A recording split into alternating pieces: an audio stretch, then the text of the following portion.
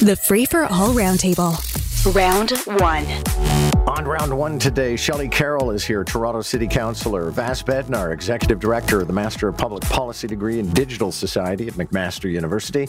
And Amanda Galbraith, Principal at Navigator, also the host of Free for All Friday. Good morning to all three of you. Let's actually start. I mean, everybody seems to insist that Tim Hortons practically defines Canada as a brand, even though they're owned by Brazilians. Amanda, I name-checked you a little while ago in the show because you actually handle crisis communications on occasion.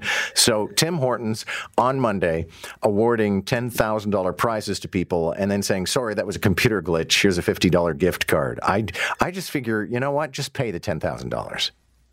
Yeah, I mean, given the scope of their operations, I would agree. Obviously, if it's 10,000 people with $10,000, that's one thing. But if it's a handful of people, the hit to the brand, the hit to the game, et cetera, which they've already sort of, I think, candidly ruined because it's no longer tactile; it's through the app. But I get why they're doing it. I just don't think a sorry $50 really does it enough. It breaks trust with you already, and we know that Tim's, with the takeover by their current organization, has had some challenges with that in the past. I think it's kind of more of a misstep again by folks managing that brand as it slowly ekes away its representations of all things Canadian, which makes sense anyway because the coffee is crap. So there's my controversial hot take this morning. I'm not sure if they're a client, but that's going to be an interesting meeting at 9. They are not, so I can say that. Okay, Vass Bednar, this is an example of a corporation taking something that should be a plus, roll up the rim is brand defining and turning it into a minus. Well, you know what could be brand defining for Tim Hortons? How they were found in violation of Canada's privacy law last summer. And because our privacy laws are so weak, we couldn't levy any fines or penalties. And through a class action lawsuit, they gave some people, the equivalent of a coffee and a donut. Roll Up the Rim, as Amanda pointed out, has turned into a campaign to get people to download their app, right? Mm-hmm. And they should be ready to troubleshoot. And if people are getting information on that app that I suppose they can screenshot, they're going to have to find ways to verify the messages that went out and placate, or maybe actually just go back. Maybe there's a benefit to that physicality that's more verifiable for them. But it was disappointing to read, and I would certainly be confused and disappointed if I won something. Even if winner Gagnon, like even if it's a coffee, and then they're like, just kidding, Vass, like no thanks. Yeah, Shelley Carroll, this would be unacceptable if it was in an Ontario casino. So I think it should be unacceptable for a corporation. Yeah.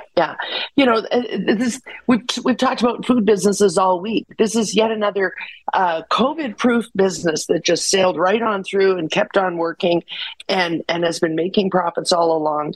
They're either going to have to come clean and tell us that 1 million people got that award, or just pay it out. I'm with Amanda. If you really want goodwill, just say oops and pay out, unless it's the entire province of Nova Scotia.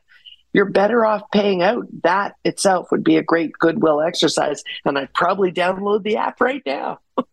So a new study out, which is a meta-analysis of 131 other studies, concludes that our mental health did not actually decline during the COVID-19 pandemic. And Shelley, I'll start with you because you already signaled via email that you're incensed about this. Yeah, I don't know if I should be mad at the news outlet headline, mental health did not decline, says comprehensive study, or mad at the people who did this study themselves. You can't make a sweeping statement like that if your control group does not include anyone who could be classified as poor or living in poverty. It does not include first responders and healthcare workers. And we know that in those groups and amongst the disadvantaged, this has been devastating with respect to mental health. The one thing that they did say was that we see a slight increase in young women.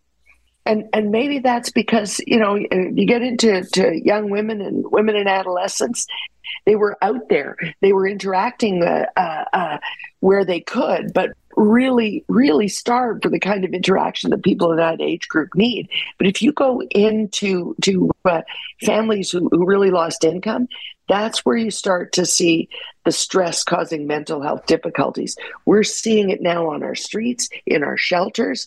We're seeing it as kids came back to school. We know there was an increase, but you have to look at the whole population. Go to any food bank and observe the people in line. What were they like 3 years ago? What are they like now? The stress has caused a massive problem in mental health. Okay. Vass, are you as skeptical of this meta-study as Shelley is?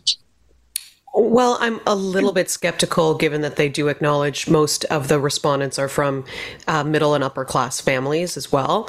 And, you know, self-reporting and looking back on particular moments of time, we might also be have a little bit more of a rosier perspective. I'm excited to read that. Yes, as a civil society, we may be more resilient than we think. But if this stands to kind of discount the challenges that people went through or might still be kind of residually dealing with, then I think it's reads as a little bit dismissive or minimizing in a way that's dangerous. No, okay, Amanda, your thoughts?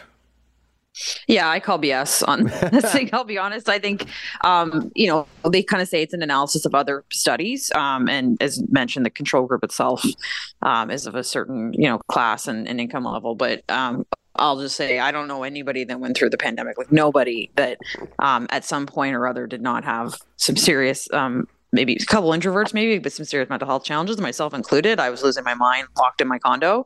So I think we can all look back and think like, oh, it was restful. Like it was not.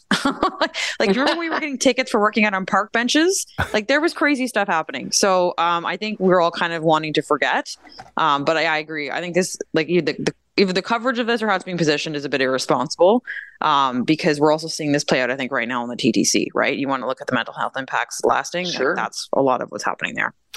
A Quebec judge, and it seems in the way he crafted his decision, even he can't believe he had to rule on this, but he has established that it is a charter right to give somebody the middle finger. Vass Bednar, do you feel that much more comfortable in your freedoms today that you can give somebody the finger if you want and not get arrested?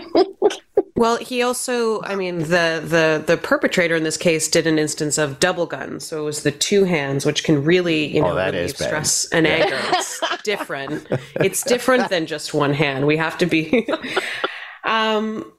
the way it's being presented is a little bit sensational, but I also think the judge was making a point around how the criminal justice system was weaponized to try to, offer revenge for essentially being offended or annoyed by your neighbor gesturing at you. It can be ugly and it can be off-putting, but it's not something, at least right now, that we're going to be censoring and prosecuting in our society, which is great. Well, and Amanda, what this means is that a police officer actually made the arrest and a Crown prosecutor decided to go ahead with a trial because somebody gave somebody as Vass says, the double finger.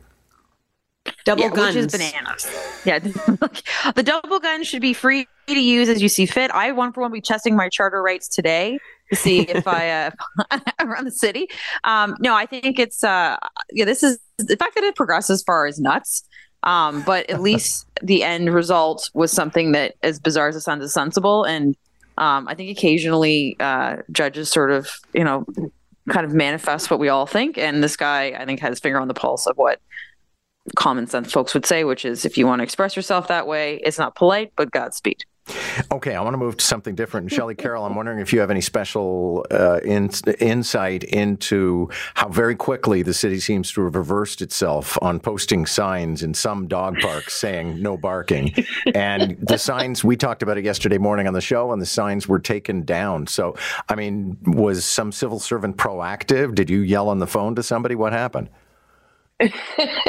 Well, this is the kind of thing that happens when you have 3 years of virtual or no consultation on things. I promise you, council did not order that these signs be put up. Somebody was just being proactive. And it really speaks to, when you go to do a thing like that, you really need to ask around. You need to network around and decide, is this a solution? Should we do something like this? It is true that we get complaints. As soon as you put up an off-leash dog park, a whole bunch of dog owners are happy and a whole bunch of people around it begin to complain about it, as they complain about all components of the city's public realm at one time or another. But to proactively put up this sign without doing any consultation with community or councillors and put it up at multiple parks was a real misstep. Parks responded very quickly by taking them down again, but what a waste of time and effort that was, and dollars, quite frankly. We have to get back to, beyond the virtual. It's time to really, take in-person meetings, have real conversations before you act, and make sure that you're doing something that really is a good spend of city dollars. Jamie Lee Curtis is now 64 years old, which might inform this position that she has taken. She wants for us to have early bird rock concerts. Amanda, as a guy who goes to bed at 9 o'clock and fades during the first act of any Broadway show, I guess I could appreciate this, but it just seems very un-rock and roll. Yeah, but how rock and roll are and with great respect, Bruce Springsteen is nowadays anyway. I gotta say, I've listened to her and her interview, and she's my spirit animal. I was in bed last night at 9:05. I was thrilled by it. If I could have more daytime events, the better. So I think we need a world that accommodates your morning radio host and your I like to go to bed early, 40-somethings in the world, as well as 65-year-olds. So I'm for her campaign. I think she's great to be out there and proud about it, and more daytime events, I say. Okay, Vass Bednar, are you going to pull for afternoon rock concerts? She already fell asleep. Apparently. Okay. We seem to have lost him, Vass Bednar. Shelley Carroll, you and I are of a similar vintage. No, I was drinking coffee and I put myself on mute. Sorry. I was like, I'm asleep? What are you guys talking about? No, I'm here. No, here. I'm sorry. I'm interjecting. I at bare minimum, I just want the set list to start on time. The preview time when you're at a concert on a weeknight, you need to start on time. I think that's important for your music. Sorry. Back to bed. Good night. Bye. Yeah, all right. More than a certain amount of irony. Shelley Carroll, you get the last word. I would definitely show up for a daytime concert. If our favorite performers, John, are going to continue to perform into their 70s, like Bruce Springsteen, or their 80s, like the Rolling Stones, eventually they're going to have to back up the start time of the concert. But I'll be there for it if they book a daytime concert. Okay. My thanks to all of you. Shelley Carroll, Vass Bednar, and Amanda Galbraith. Catch the Roundtable, Round 1 at 7:45, Round 2 at 8:45. Weekday mornings on More in the Morning. News Talk 1010, Toronto.